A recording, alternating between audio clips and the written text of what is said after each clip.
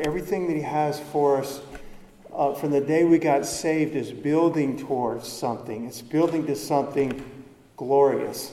It's building to something wonderful for the people of God. And we don't experience it all. We have a taste of heaven. We've been made to sit together spiritually in Christ Jesus in heavenly places now. We have the earnest of the Spirit, the indwelling of the Holy Spirit, and all the comforts of God and the comforter, the counselor, and so forth. But this world, this physical world where our feet are planted, is not our home. God is bringing us to our home. It's going to bring us in His time, when it is His time and when it's the perfect time. Between now and then, we are to live for God. We are to walk closely to the Lord, to press in to know Him as much as we can, and to hope in that day. Not wish and hope. I think about things, you wish for. I hope he makes this field goal, right, so my team can win. Maybe he makes it and maybe he doesn't. We're not talking about that kind of wishing. We're talking about a hope in the Lord. A hope is a joyful expectation. That's what it is. It's something, we've talked about this verse from Ecclesiastes, I think 3:11, that God has placed in the heart, eternity in the heart of mankind. He's put it there. So even a lost man, they can try to disregard it and put it out of their thoughts and put it out of their mind and go on and live their life for themselves. But God put it in the hearts of man, not in the hearts of squirrels and rabbits, and oak trees, but in the hearts of men that are created in His image. He has put eternity. And for those that are redeemed, we have the Word of God. And it tells us about our glorious future. And we're doing a series. I don't know how many weeks. We've done 2. If you want to go back and, if you missed one and would like to listen to them, they're on the website and on our YouTube channel as well. You can go back and listen to them. But I want you to turn with me in your Bibles to 1 Corinthians 15. I'm really excited about this, if you couldn't tell. I'm very excited. There's less and less in this world that I'm excited about. Okay? And I'm not knocking anybody that's a big Super Bowl fan. I've been a sports fan and played sports all my life, but it's becoming less important to me by the minute. Okay? And it's not judging you if you want to watch the Super Bowl. My point is the things of God are literally becoming more dear to me and more precious to me. And I'm very thankful for that. That's a good thing. I'm like, thank you, Lord. Because one of the prayers I pray for myself is that God would change my affections and desires and make them pure and make them holy. That I would not just do what's right, but I would do what's right and want to do what's right. I would do what's right and be happy in doing what's right and be joyful in doing what's right. And so God is doing that. And I know He's doing that in all of our lives. But I'm very excited about this in 1 Corinthians 15. We could read the whole chapter, and we're actually going to read a good bit today. So I want to encourage you to flip in your Bibles when we do. Some scriptures I'll just have written down and I'll give to you, and some we'll turn to and read. And we're going to read a good bit today. 1 Corinthians 15, right now we're going to start in verse 51. Paul says, "Behold, I show you a mystery. We shall not all sleep, but we shall all be changed. In a moment, in the twinkling of an eye, at the last trump. For the trumpet shall sound, and the dead shall be raised incorruptible, and we shall be changed. For this corruptible must put on incorruption, and this mortal must put on immortality. So when this corruptible shall have put on incorruption, and this mortal shall have put on immortality, then shall be brought to pass the saying that is written, Death is swallowed up in victory." And just for this morning, right now, we're going to stop there. We are talking about the rapture of the church. We're going to talk about the rapture of the church today. We're going to talk about the rapture of the church next Sunday. And I don't know, maybe even one after that. But the Lord Jesus is going to come in the clouds. And two of the most key, clearest descriptive passages in the Bible about the rapture is what we just read, and even more of this chapter as well, and 1 Thessalonians where chapter 4, where it talks about that as well. And we're going to talk more about that passage next week. Today we're going to spend most of our time here in 1 Corinthians and in Romans.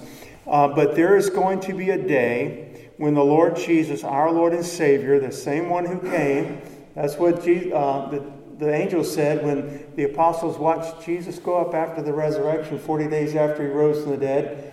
and they watched him ascend into the clouds at the outskirts of Jerusalem. And the angel said, why are you staring up to the sky? The same Jesus that you've seen go is going to come in like manner. It's not another Jesus, okay? It's that Jesus.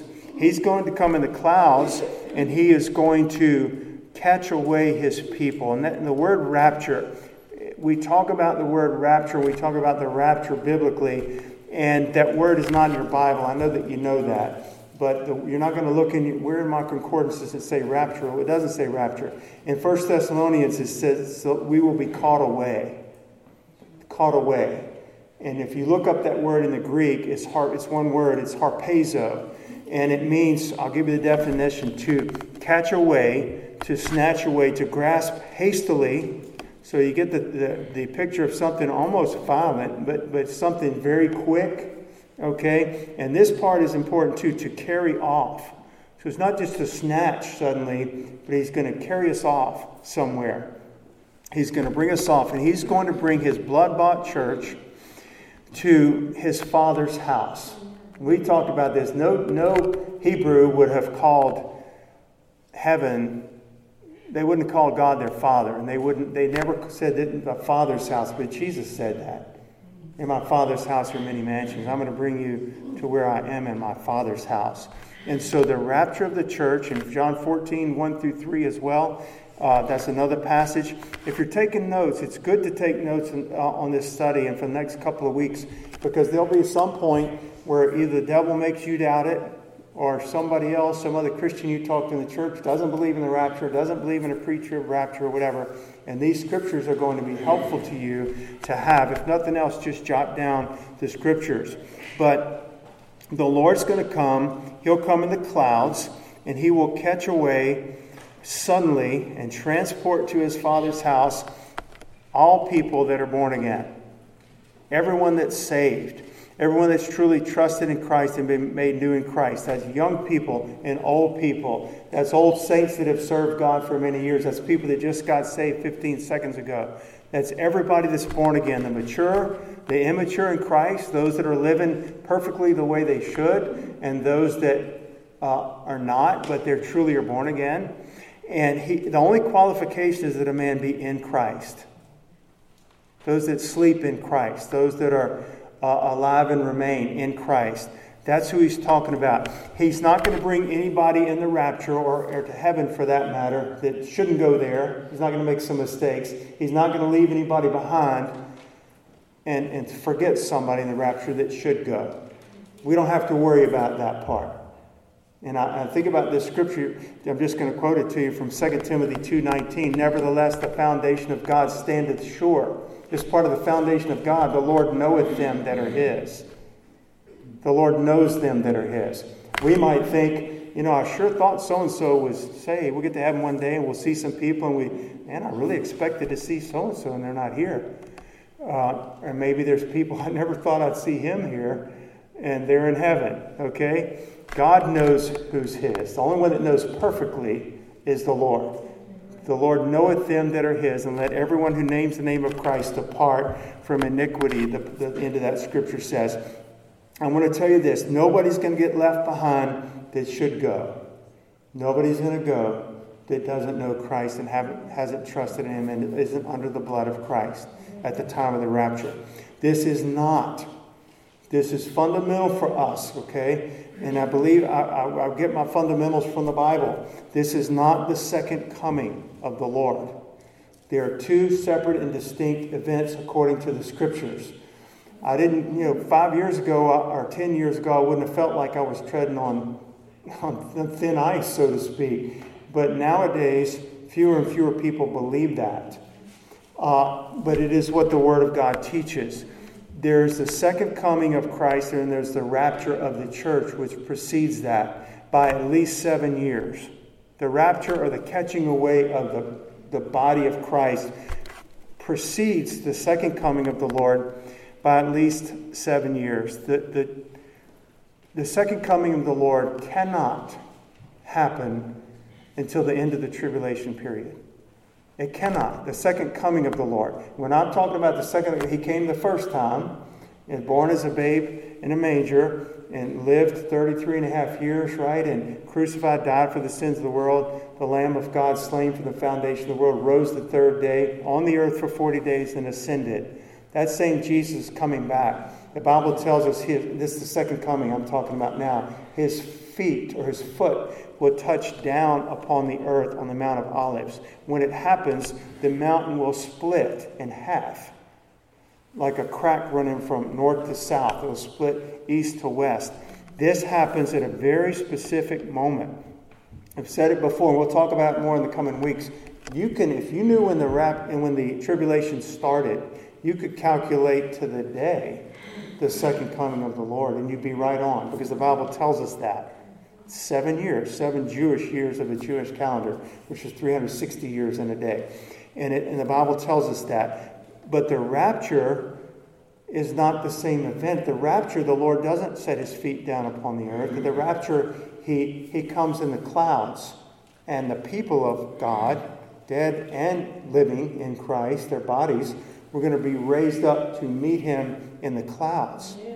And he's taking us at that point to his Father's house, which is in heaven. Okay? In my Father's house are many mansions. So we know that at least 7 years separate those two events. And I want to read this about the second coming. Again, just jot the scriptures down if nothing else. This is the second coming. Revelation chapter 1, verse 7. Behold, he cometh with clouds, and every eye shall see him. Did you hear that? When he comes at the second coming, there's going to be people on the earth that don't know the Lord. There's people that aligned themselves against Israel, and Antichrist is heading up these armies, and they're coming marching on to Jerusalem and so forth. All this is, and it says when he comes at that time, riding on a white horse, okay, and the armies of God following him. Well, how could we follow him if we weren't already taken up before that? We're come following him out of heaven to the earth, to the valley of Megiddo or battle of Armageddon and so forth. That's another lesson for another day. But that moment is the second coming. Behold, he cometh with clouds, and every eye shall see him. And they also which pierced him, I think that's speaking of the nation of Israel, and all kindreds of the earth, that be all the Gentiles nations, shall wail because of him. And John says, even so, amen. That is the second coming. At the rapture, believers are caught up or caught away suddenly into the clouds, and nobody's going to see. So they can't be the same event. Nobody's going to see that. It happens so quickly, and it's from the earth to heaven. It's not from the heaven to earth. Every eye shall see him at the second coming. We just read it. But nobody's going to see at the rapture. What is the characteristics? What are I guess you would say the physical characteristics of the rapture? We're going to hear a shout of God. That's from 1 Thessalonians. We'll look at it next week. A shout of God, the voice of the archangel, and the trump of God. That's what the scripture says. So it says, in a moment, in the twinkling of an eye. And I know y'all have heard this. I'm speaking to people that have studied this kind of thing before and heard sermons on it. The twinkling of an eye is not the blink of an eye. Blink of an eye, you could, time it with a stopwatch, I'm sure, if you had, sophisticated enough equipment. It's very quick. It's quicker than a second. Blink of an eye is quick. But the word for twinkling of an eye is atomo. If I'm pronouncing that right in the Greek, it literally means an atom of time. An atom of time. The twinkling of an eye, I've heard it described by other ministers as this. I'm sure they've researched it. The twinkling of an eye is the speed at which light reflects off the eye. So the sunlight, you walk outside and the light, bounces or reflects off of your eyeball. Okay? It's the twinkling of an eye. And this is how quickly this rapture is going to take place. There's going to be the shout of God, the voice of the archangel, the trump of God, and it's going to happen in a moment, in the twinkling of an eye, at the last trump. For the trumpet shall sound, and the dead shall be raised incorruptible, and we shall be changed, the Bible says. At the rapture of the church, nobody's going to see. It's going to happen quickly. And I want you to turn with me. This is our other key passage for today. This in 1 Corinthians, Romans chapter 8.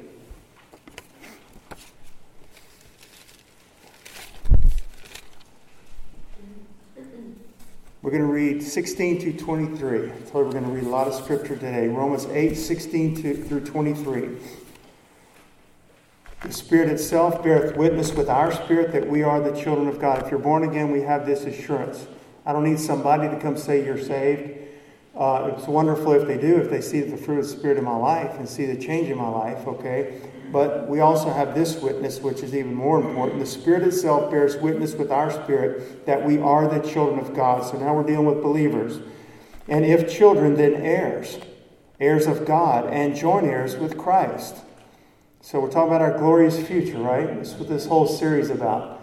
People in this life, they, unfortunately, they may long for their parents to die so they can inherit something if they have wealthy parents. Kind of look forward to that day. We're joint heirs with Christ. Everything we have is not built up in this life. It is all securely stored up for us in heaven.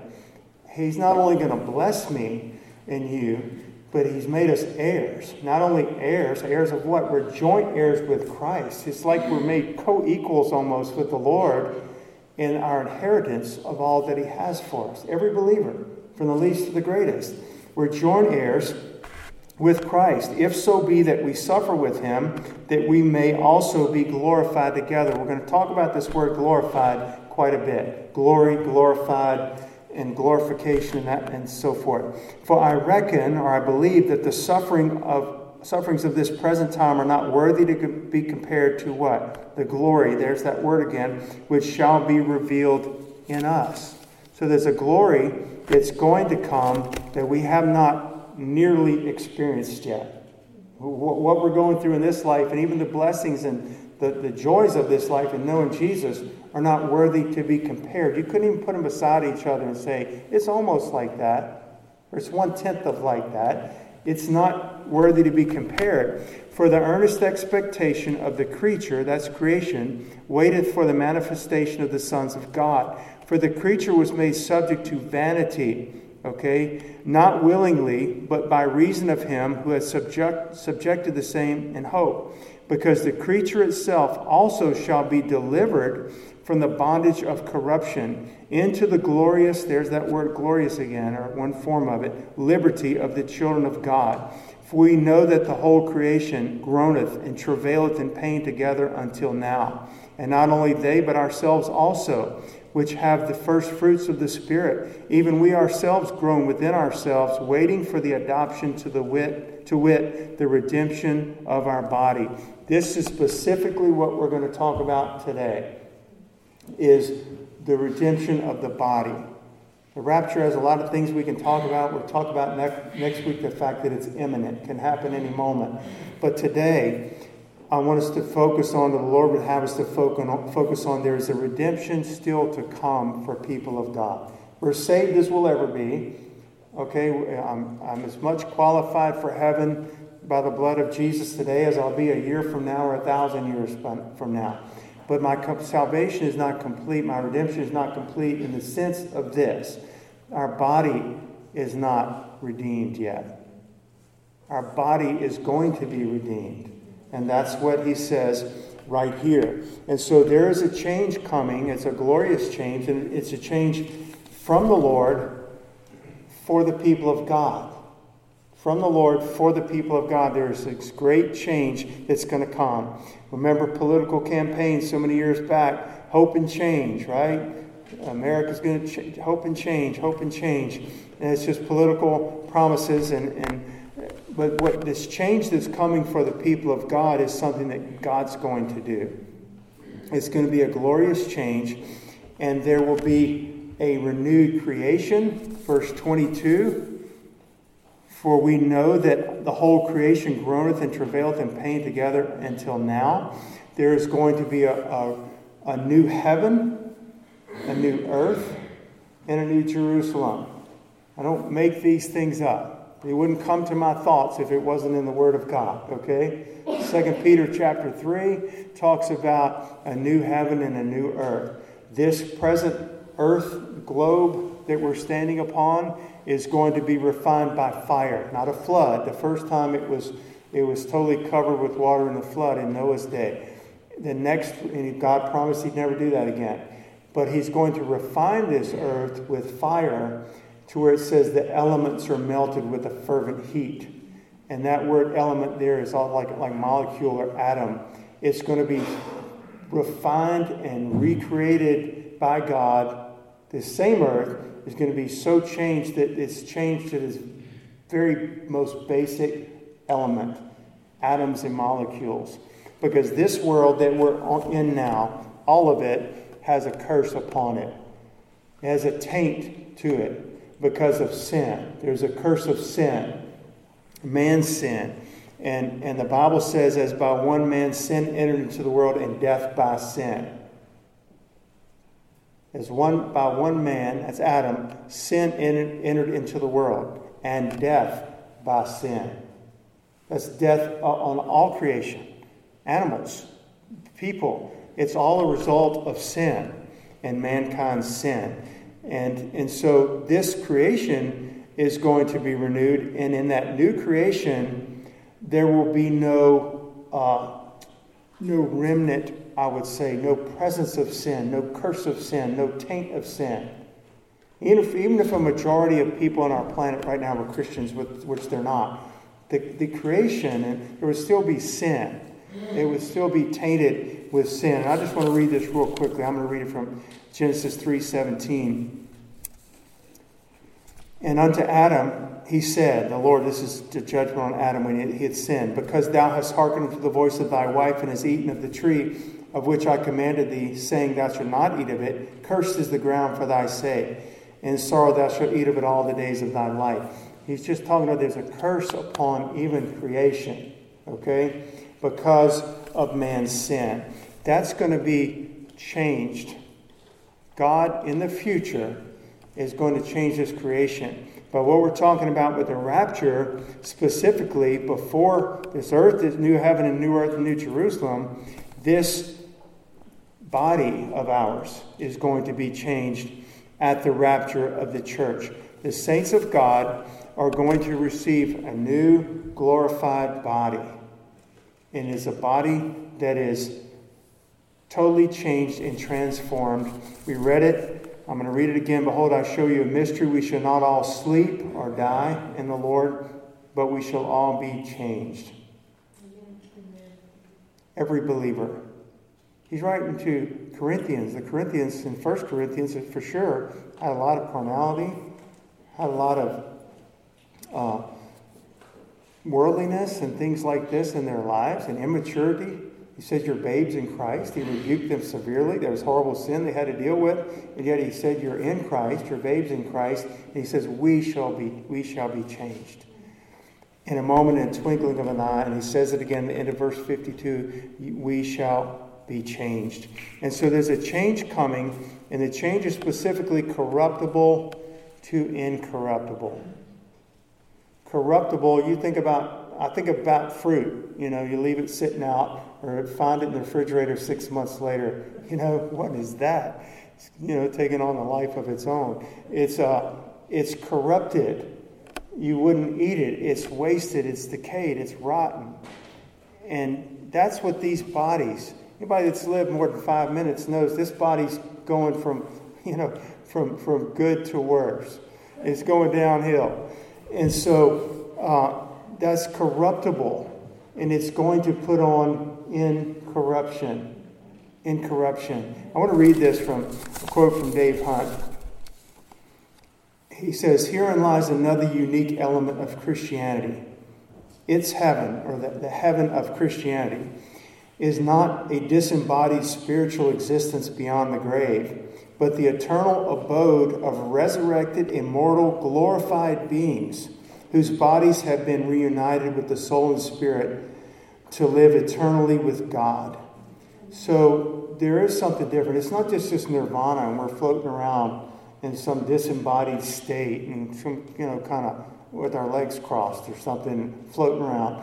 we're going to receive glorified bodies. Real bodies that are glorified. And it's a promise to us. And we ought to think about these things. And we ought to be thankful for these things. And we ought to hope in these things. And so this is a natural body. The Bible, we're going to read some scriptures here in a moment. But there's a natural body. And guess what? There's a spiritual body. It sounds almost strange because sometimes we think of spiritual as just being like this vapor or ghost or some kind of mist out there. There's a spiritual body. A natural body. That's this one. And then there is a spiritual body. And we go from the change that's going to take place at the rapture, and we'll go from this natural state, which is a temporal state or temporary state, to a glorified body. A glorified body that is for eternal life. Wages of sin, that's the corruption, the taint on this planet. Wages of sin is death. But the gift of God is eternal what? Life. So there's going to be a transformation even to our bodies that's going to take place. And what does he say? If you're still in Romans 8, look at verse 23. Not only creation, but ourselves also, which have the first fruits of the Spirit, even we ourselves groan within ourselves, waiting for the adoption, to wit, the redemption of our body. Our body is going to be redeemed. The redemption there means full salvation, full deliverance, okay? And our current bodies are called earthly tabernacles. There's two passages. I don't know if we'll have time to get to it all, but 1 Corinthians 5, and 2 Corinthians chapter 5 and 1 Peter chapter 1. Both Peter and Paul both refer to their physical bodies as earthly tabernacles. A tabernacle is just a tent or a temporary dwelling place. And these earthly bodies are not, for lack of a better word, built for eternity. These bodies are not created for eternity and that eternal state. They are flesh and blood, and they are corruptible. Our bodies are corruptible. Even for saved people that love Jesus with all their heart, our bodies are corruptible. At the rapture, the church believers will instantly, in the moment of a twinkling eye, be changed. We'll be clothed on with a new body. Incorruptible. It will be fit for heaven. It will be fit for that eternal life in heaven. And it will be like our Lord's body. It will be like Jesus' body that he's in now, because he's bringing us to his Father's house. Amen? And so, think about this. Our natural body is corruptible. Even if you're born again, it's corruptible. It's subject to sickness. It's subject to disease. It's subject to frailty. It's subject to weakness. It's subject to fatigue. It's subject to being disfigured. It's subject to being broken. Those bodies that we have will one day be delivered. Delivered. The bodies will be delivered. Okay, and we'll receive the redemption of the body. And that new body is going to be like our Lord's body. Amen. It said, fit for heaven and like Christ's glorified body, a spiritual body of flesh and bones. And again, I don't pull this out of thin air. We're going to look at the scriptures. That new body that's redeemed at the rapture, when we're changed, is going to be a body of not of flesh and blood. Right now, what does the Bible say about the blood? The life is in the blood. Physically, right? The life is in the blood. It carries the oxygen, the nutrients. Life is in the blood. And in that heavenly realm, that new home, life is in the spirit. Our new bodies will be flesh and spirit. It's interesting. Jesus shed his blood once for mankind. When he was raised in glorified body, he was raised with flesh and spirit. And that's what our new bodies will be like. And turn back to 1 Corinthians. I want y'all to stick with me today. And we're going to read several passages in 1 Corinthians 15. We'll skip around, but I want us to start in verse 35. 1 Corinthians 15:35. But some men will say, how are the dead raised up? And with what body do they come? I'm so glad that the Bible teaches us. So I would ask the same question probably. The Bible teaches us. Thou fool, that which thou sowest is not quickened except it die. And that which thou sowest not the body that shall be, but bare grain. It may chance be of wheat or of some other grain, but God giveth it what? A body, as it hath pleased him, and to every seed his own body. So what is this? He's just using another parable here, another illustration. He said when you go to sow corn, or wheat, whatever, tomato seeds, you're not sticking a full-grown tomato plant or tomato fruit in the ground. You're sticking a tomato seed plant in the ground, okay? That's the body that you put in the ground, but that's not how it's raised up. It's put in the ground as a tomato seed, however big that is, and God gives it a body as it pleased him. And he pleased him to give a tomato plant this kind of body with these leaves, and in the right season, this beautiful fruit. But you don't take that fruit and stick it in the ground and say, I want some more tomatoes next year. You plant a tomato seed. You plant tomato plants, and what you sow is not what you're going to reap. God gives it another body. And so let's keep reading. Verse 42. So also is the resurrection of the dead. Now we're talking about the rapture of the church and our resurrected body. It is sown in corruption. It is raised in incorruption. It is sown in dishonor. It is raised in glory. I love this word because he keeps talking about glory. Okay? Glory. It's raised in glory. It's sown in weakness. It's raised in power. It's sown in a natural body. That's the ones we have now. It is raised in a spiritual body. That's the ones we're going to have. Raised in a spiritual body. We can be spiritual right now. We can walk in the Spirit right now. We ought to if we're Christians. We're born of the Spirit of God. The Holy Spirit lives inside of us. And we're to be spiritually minded. I could go on and on. But our body is still natural.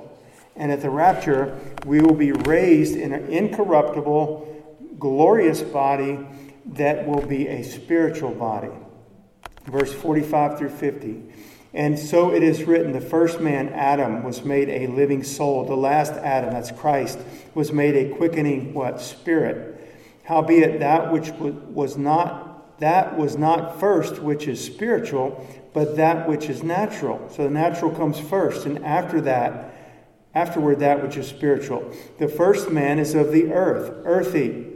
The second man is the Lord from heaven. As is the earthy, such are they also which are earthy. And as is the heavenly, such are they also that are heavenly.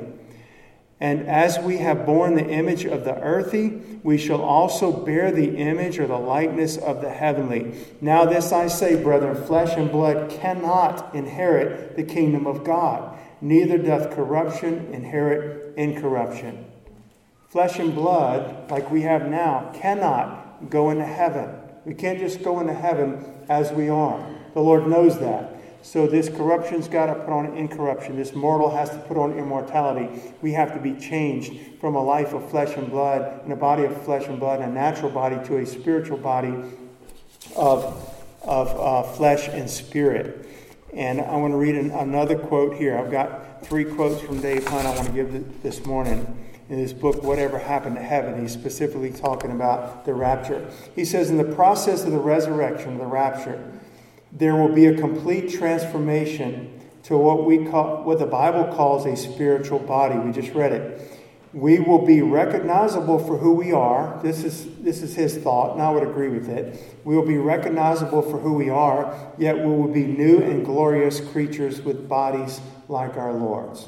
Okay? And so I believe that. I believe we'll recognize each other in heaven, but the body will be different. It'll be different. It'll be not just different in a weird kind of way. It'll be different like Christ is different, like his body. Will be like his body. And so it's really amazing when you think about it. When, and I'm going to move on with this, but when a person dies on the planet, anybody that's ever died, their body goes into the ground or the ocean, wherever they are. It goes back to the earth. The body does. And I'll just read this. In the sweat of thy face, the Lord told Adam in chapter 3 of Genesis, shalt thou eat bread till thou return unto the ground. For out of it wast thou taken. For dust thou art, and unto dust thou shalt return. The body of a lost man or saved man goes to the ground. I'm telling you things you know, but we need to hear these things and understand what the hope that we have in Christ. So when a person dies, his body goes to the ground. But for a saved man, we have been given the gift of what? Eternal life. So how can I keep living if I'm dead? Because God created us a body, soul, and spirit. We're created in the image of God. Even the lost man is created in the image of God. He's marred that and stays lost, and he might die in his sin and not have the gift of eternal life, but he lives forever. It's called the second death. That's why we can't call it eternal life. It's called the second death, when they're judged and they'll spend eternity in the lake of fire.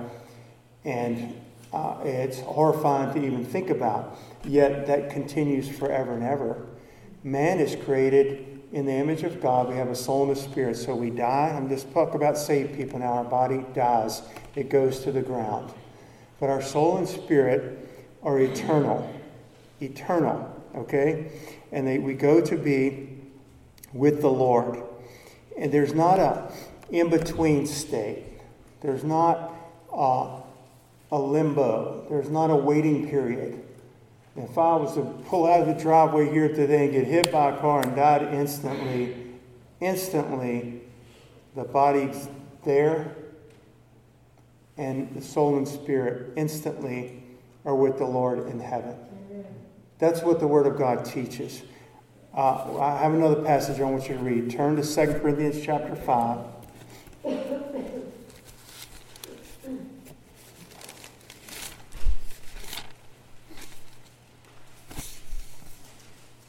Let's read verses 1 and 2, and then we'll skip down to verse 4. 2 Corinthians 5:1. For we know that if our earthly house of this tabernacle, that's this physical body, were dissolved, we have a building of God, a house not made with hands, eternal in the heavens. For in this we groan, earnestly desiring to be clothed upon with our house which is from heaven. He's talking about our body. We're groaning to be clothed upon. We're already saved. Soul and spirit saved. We're with the Lord. Nothing will separate us from the love of God. Not tribulations, not death, not life. But our body, he says we're longing. We're actually groaning for that body. You have to think about the persecution so many Christians have gone through as well. And that's a real hope. Skip down to verse 4. For we that are in this tabernacle do groan, being burdened, not that we would be unclothed. He said we don't want to be naked and not have a body, but clothed upon, that immortality might be swallowed up of life. Now he that hath wrought us for the selfsame thing is God, who also has given unto us the earnest of the Spirit. Therefore we are always confident, knowing that whilst we are at home in the body, we are absent from the Lord. For we walk by faith, not by sight. We are confident, I say, and willing, rather to be absent from the body and to be present with the Lord. It's one or the other. I'm in my body, or I'm in the presence of the Lord. That's what I said. There's not this in-between state. We'll go do some penance for a few hundred years or 5 years or whatever. We die. And the Bible tells us, there's one of the scriptures right there, to be absent from the body is to be present with the Lord. And so at the rapture, I'm going to move on with this, our Lord will put new clothes on us, so to speak. That's the description that Paul gives here. We're going to be clothed upon with immortality, with incorruption, a glorious body fit for heaven. Amen? Fit for heaven. And for as in Adam all die, the Bible says, even so in Christ shall all be made alive. Spiritually alive, and then one day at the rapture, a glorified body. Now, in the life that's to come, in the glorified body, in that heavenly life where the Lord's bringing us to be in His Father's house, there'll be no trace of that first Adam. We still have some trace of the first Adam, as I said, with these bodies. And we still are inclined to sin. We still can sin, let's put it that way. And yet in that new body, in that new realm, we won't sin. We won't be tempted to sin. There'll be nothing there that tempts us to sin. And the Bible says that that this is in 1 Thessalonians, we'll look at it next week, this is for all that are asleep or fallen asleep in Christ. Now, it's very interesting to know, never is that phrase used for a lost person. Never does the Bible use those that sleep outside of Christ, those that have fallen asleep. It's always used for believers, those that have fallen asleep in Christ, that are sleeping now, and so forth, and those who are alive and remain. That's Christians that are still walking on this earth. And at the rapture, the dead in Christ shall rise first. Their bodies, their spirits have already been in heaven, but their bodies will raise. Again, next week we'll look more at that. And we're going to be clothed on. Those that are alive and remain, if we're still living at the rapture, we're going to be caught up with them. They're going to go just a hair before us, okay? Just a split second before us. And we'll meet them and the Lord in the clouds. We'll study that next week. But what's going to happen is we'll be clothed with immortality. That word immortality means deathless, deathless, okay? And so there's all these superheroes in the cartoons, the comic books and movies, immortal this and immortal that. Only one immortal is God. It says he only hath immortality, okay? And so it says, who only hath immortality, dwelling in the light which no man can approach. And then there's another scripture, but now, 2 Timothy 1:10, is made manifest by the appearing, that's the rapture, of our Savior Jesus Christ, who has abolished death and hath brought life and immortality to light through the gospel. So this is a key word when it says immortal. This mortal must put on immortality.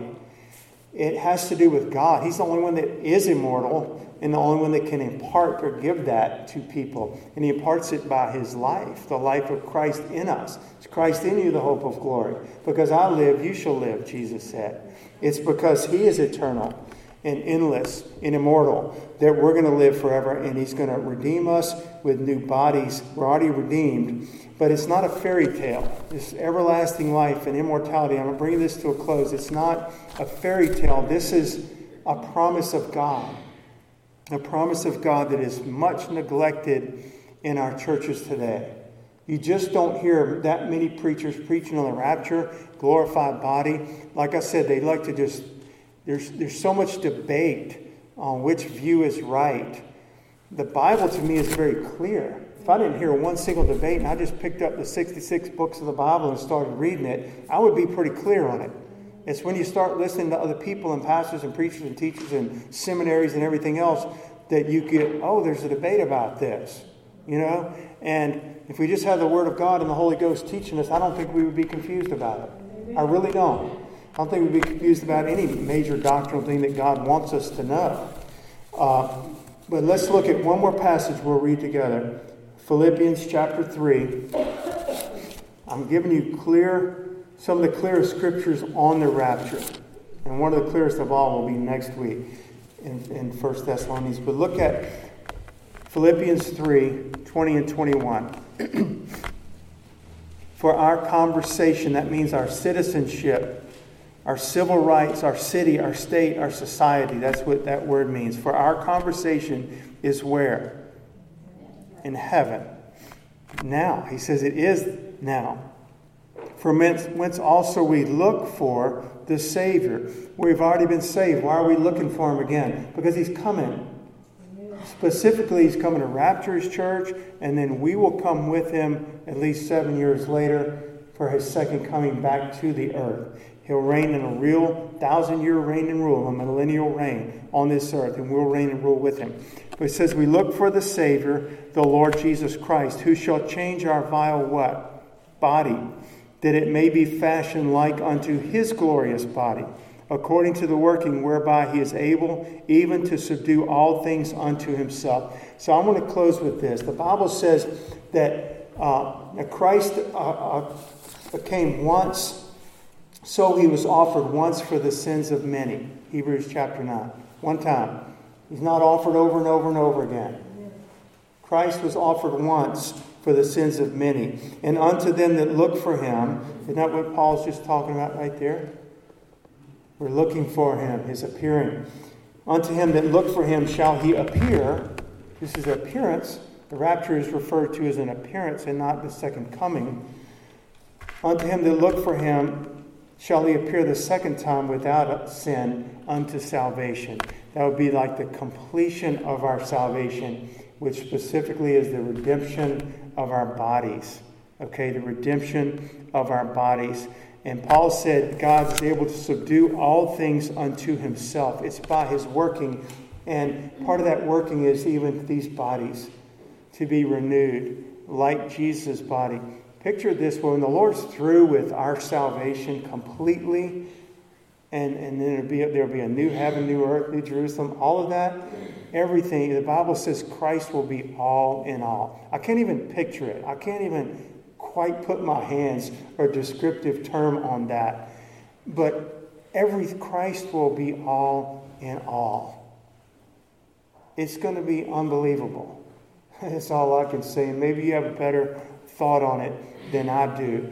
But he's going to subdue all things unto himself.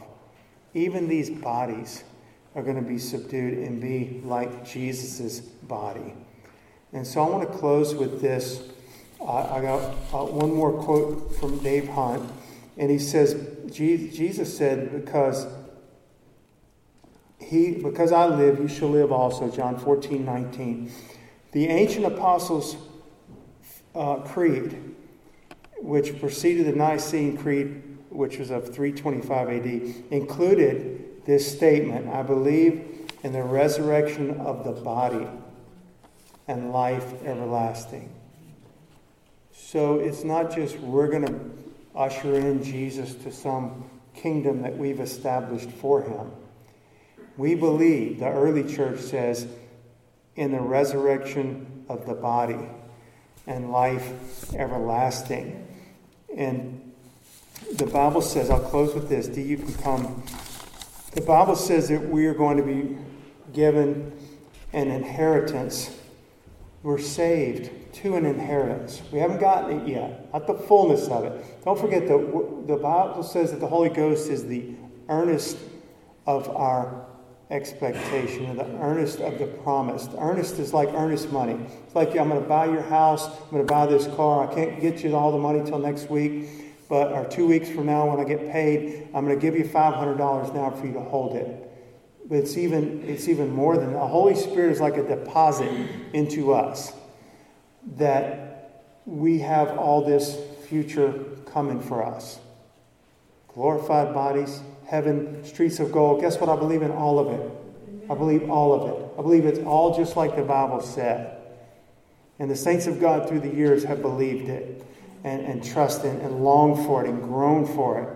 But it says that inheritance is incorruptible, undefiled. It fades not away. It's reserved in heaven for you, the Bible says, who are kept by the power of God through faith unto salvation. We're already saved, but we're kept by the power of God through faith unto salvation, ready to be revealed in the last time. There's two words there. It says that what he has for us, that inheritance, is reserved for us in heaven, and that we ourselves are kept by the power of God through faith. Both those words, reserved and kept, means guarded, closely guarded. The Lord himself is guarding over our inheritance, and the Lord himself is guarding over your soul and your life. Unto him is able to keep you from falling and to bring you with joy into his Father's house. That's Christ, our Lord and Savior. We don't keep ourselves. We keep ourselves in the faith. We keep ourselves with our eyes on Jesus. He keeps us. He keeps us through this sin-darkened world. He keeps us when we feel weak. He keeps us when we feel like we're giving up. He keeps us when nobody else thinks that this book's worth a hill of beans anymore and thinks it's an old fairy tale. He keeps us. He keeps us when the church world has fallen away and doesn't believe in the rapture of the church anymore and laughs at you. If you say, I really believe there's a rapture coming. I really believe that there's a 1,000-year reign, a literal 1,000-year reign of Christ on this earth. It's going to be followed by a new heaven, new earth, and new Jerusalem. I really believe that. And others in the church world laugh at you because so few believe it anymore. He's able to keep us from falling. The Lord can keep us. And guess what? He's going to keep us. And one day, I think very soon, we're going to be there. And we're going to see him. And we're going to see him as he is. and we will be like him. I'm not like him, not nearly like I need to be like him right now. He's going to make me like he is. He doesn't worry. I worry. He doesn't get depressed. I get depressed. He doesn't get angry and discouraged about stuff and feel like it's hopeless. He doesn't, but I do. I'll be like the Lord one day, including this body that doesn't want to get out of bed half the mornings or more than half the bed because my back's hurt. He's going to renew us and redeem us fully, and we're going to be like him. And it's going to be glorious. Y'all stand. I just want us to worship the Lord in this series on our glorious future. God wants us to lay hold on it. He wants us to lay hold on it. Number one, it's going to be sooner than we think. Number two, it is for us. It's for us, and we're going there one day. We need to be confident of it. It needs to be a hope. It needs to be something that holds us. Like I said, a soldier going off to fight, they're hoping they make it back home to their family, because they're worth fighting for. Christ is worth fighting for in all that he has for us, and he's able to keep us. He wants us to know, be sure, in my Father's house are many mansions. I'm going to prepare a place for you, and I'm going to bring you to where I am. I'm going to come back again. That's the rapture of the church, because he says, I'll bring you to my Father's house. That's the rapture. Father, we come before you. God, what can we say, Lord? It's almost too much to think about in one morning. But Lord God, I want to praise you and thank you that the rapture of the body of Christ is part of my future. It's part of our future. When we said, I do to Jesus, when we said, I believe in this gospel, and you saved us, when we put our faith and trust in Jesus, and you washed us in your blood and sent your Holy Spirit to live inside of us and made us your own, this became our inheritance. Everything we're talking about. Even a glorified body like unto our Redeemer's glorious body. We praise you. We thank you, Lord God. And God, I pray that you would put hope in your people, and we would long for, like Paul did and groan for. He didn't wonder if it was going to happen. He longed for the day when it would happen. Even the redemption of his body. God, we praise you and thank you. Help us to live for Jesus until that day comes. To live joyfully, to live by faith, to live a holy life, to live a bold life, testifying of the saving gospel of Jesus Christ to lost men. We praise you and we thank you. Look, all the altars are open. Come worship the Lord for a moment here this morning and thank him before you leave.